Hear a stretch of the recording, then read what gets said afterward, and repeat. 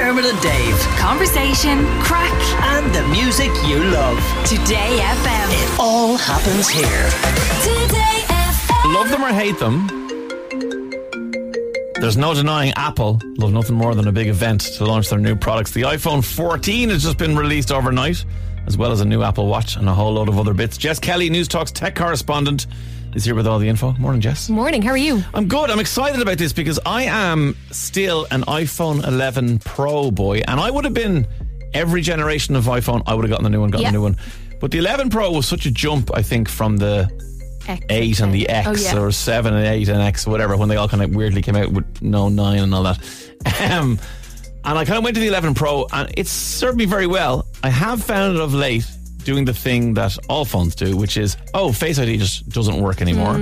My storage is almost full, fair, but like it's still slowing itself down, doing bits and pieces. And I'm kind of just going, it's probably time. But Dave, this makes you the perfect candidate for the iPhone 14. It's almost like you're saying all this just because Apple have brought out a new device. Almost, The amount of people who've managed to justify in my Instagram DMs buying a new iPhone 14 is sensational. But I do think you're the exact person. What we've noticed in recent years is the phones are pretty class. Every time they come out, there is new innovative technology in there. But as you said, it's not a big enough jump to justify 13 to 1,500 euro.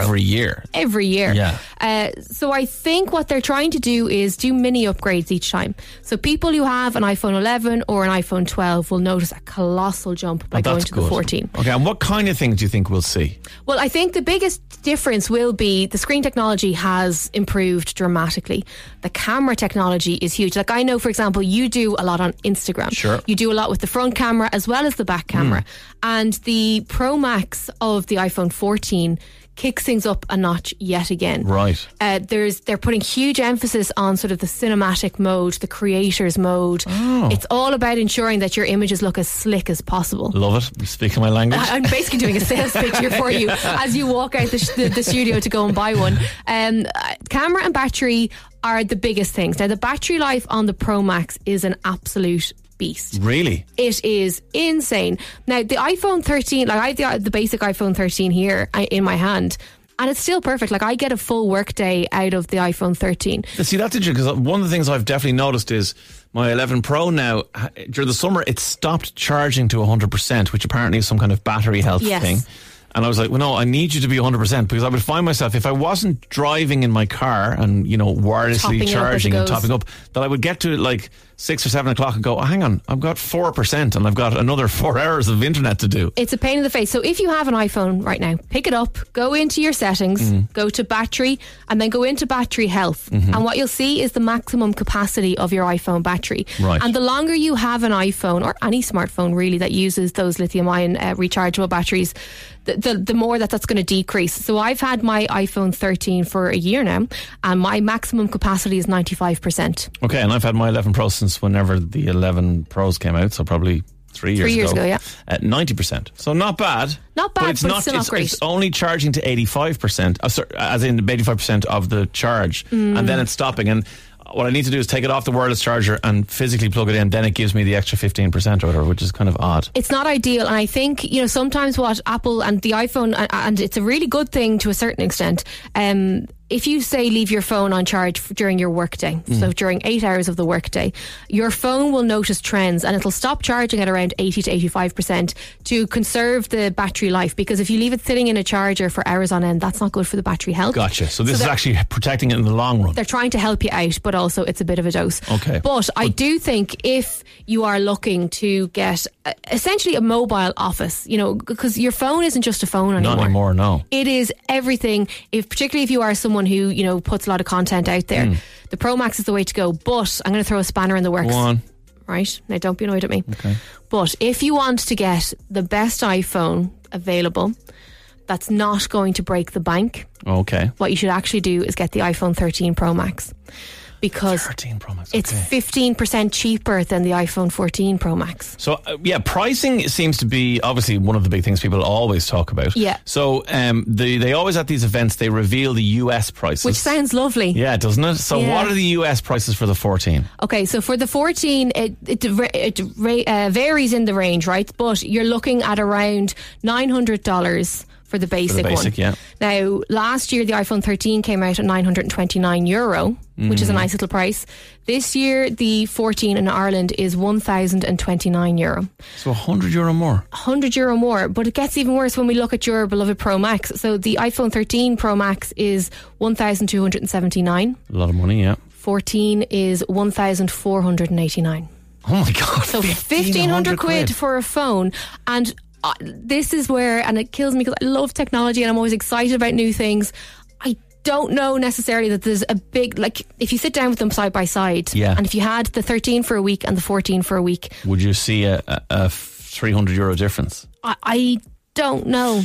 Talk to us about what the 14 has. I've seen this thing called the Dynamic Island this morning, which seems very exciting. And the notch at the top of the iPhone 11 when it came, or was it the X that came out with a notch? Anyway, whatever it was, it was so controversial that there was a notch. Now the notch is alive and moves and is bigger. It's the most notions name ever. Like, I was in fits of giggles watching it last night when they were talking about the Dynamic Island, but it is very cool. It's actually the most interesting and exciting feature in my opinion on the Pro and Pro Max models. So it's the little notch. So where the selfie camera is on an iPhone, that's called the notch. At the moment on the iPhone 13, it's basically this big black island in the middle of your screen. It takes up quite a bit of space. Apple did get a lot of slack over it. And what they've decided is to try and incorporate that space in a more imaginative and innovative way. Okay. So now, for example, if you are looking at maps and you're trying to plan out a route, but then you get a text and you jump into your text messages, rather than having to do the swipey uppy thing, technical language, I apologise, you can now just tap on that little dynamic island and it'll bring you back. So that will then give you information. Same if you are listening to the Today FM app, you can then tap on that and it'll bring you back to the app or back to your messages depending on where you were. Okay. So it's very, very clever, and I do think that's getting like smarter in terms of the use of the real estate on the screen. Because what you have to remember is Apple is class, but there's also so many competitors out there. Huge amount, yeah. And if you look at what Samsung has done in the last few weeks, they brought out their foldable phones. Yeah. And on the Flip, which is the one that kind of looks like a Polly Pocket, there is that small screen on the front. That's literally the perfect analogy. I've never heard anybody describe it better, yes. I'm sure that's what all the tech journalists use as Polly Pocket as a reference point. But that has the mini screen on the front. And again, that allows you to interact with certain aspects of the phone without having to open it out. Okay. So that's where the competition is. We all know that cameras are class on smartphones. We all know that batteries are important, screens are important. But it's about smart and making the life of the user that bit easier and that bit slicker. But I have to say, as much as I love innovation, as much as I love new things, it is quite hard to justify 1,500 quid for a phone. Yeah, I suppose, as you said, maybe if it's somebody like me who is sitting here with a now ancient iPhone 11 Pro. You couldn't possibly continue with it, Dave. You couldn't. I couldn't even. No. But I suppose the jump now, maybe it is every 2 or 3 phones that, you kind of make the leap and you will see a difference. Whereas if you're going 13 to 14, 14 to 15, are you really going to see this giant jump for the price, which is huge? It is huge. I think the way to justify it is exactly as you said there, but also look at what you're using it for. If you're just buying this phone for the lovely Apple logo, go away. Like, buy the iPhone SE and then go on a nice little holiday for yourself. It makes very, very good sense. If you need a device that is a powerhouse and has great cameras and great battery life and all the rest, then treat yourself. Okay. I think that's sound advice. Jess Kelly, News Talk tech correspondent, thank you very much for joining us today. Dermot and Dave. Weekdays from 9 a.m. Today FM.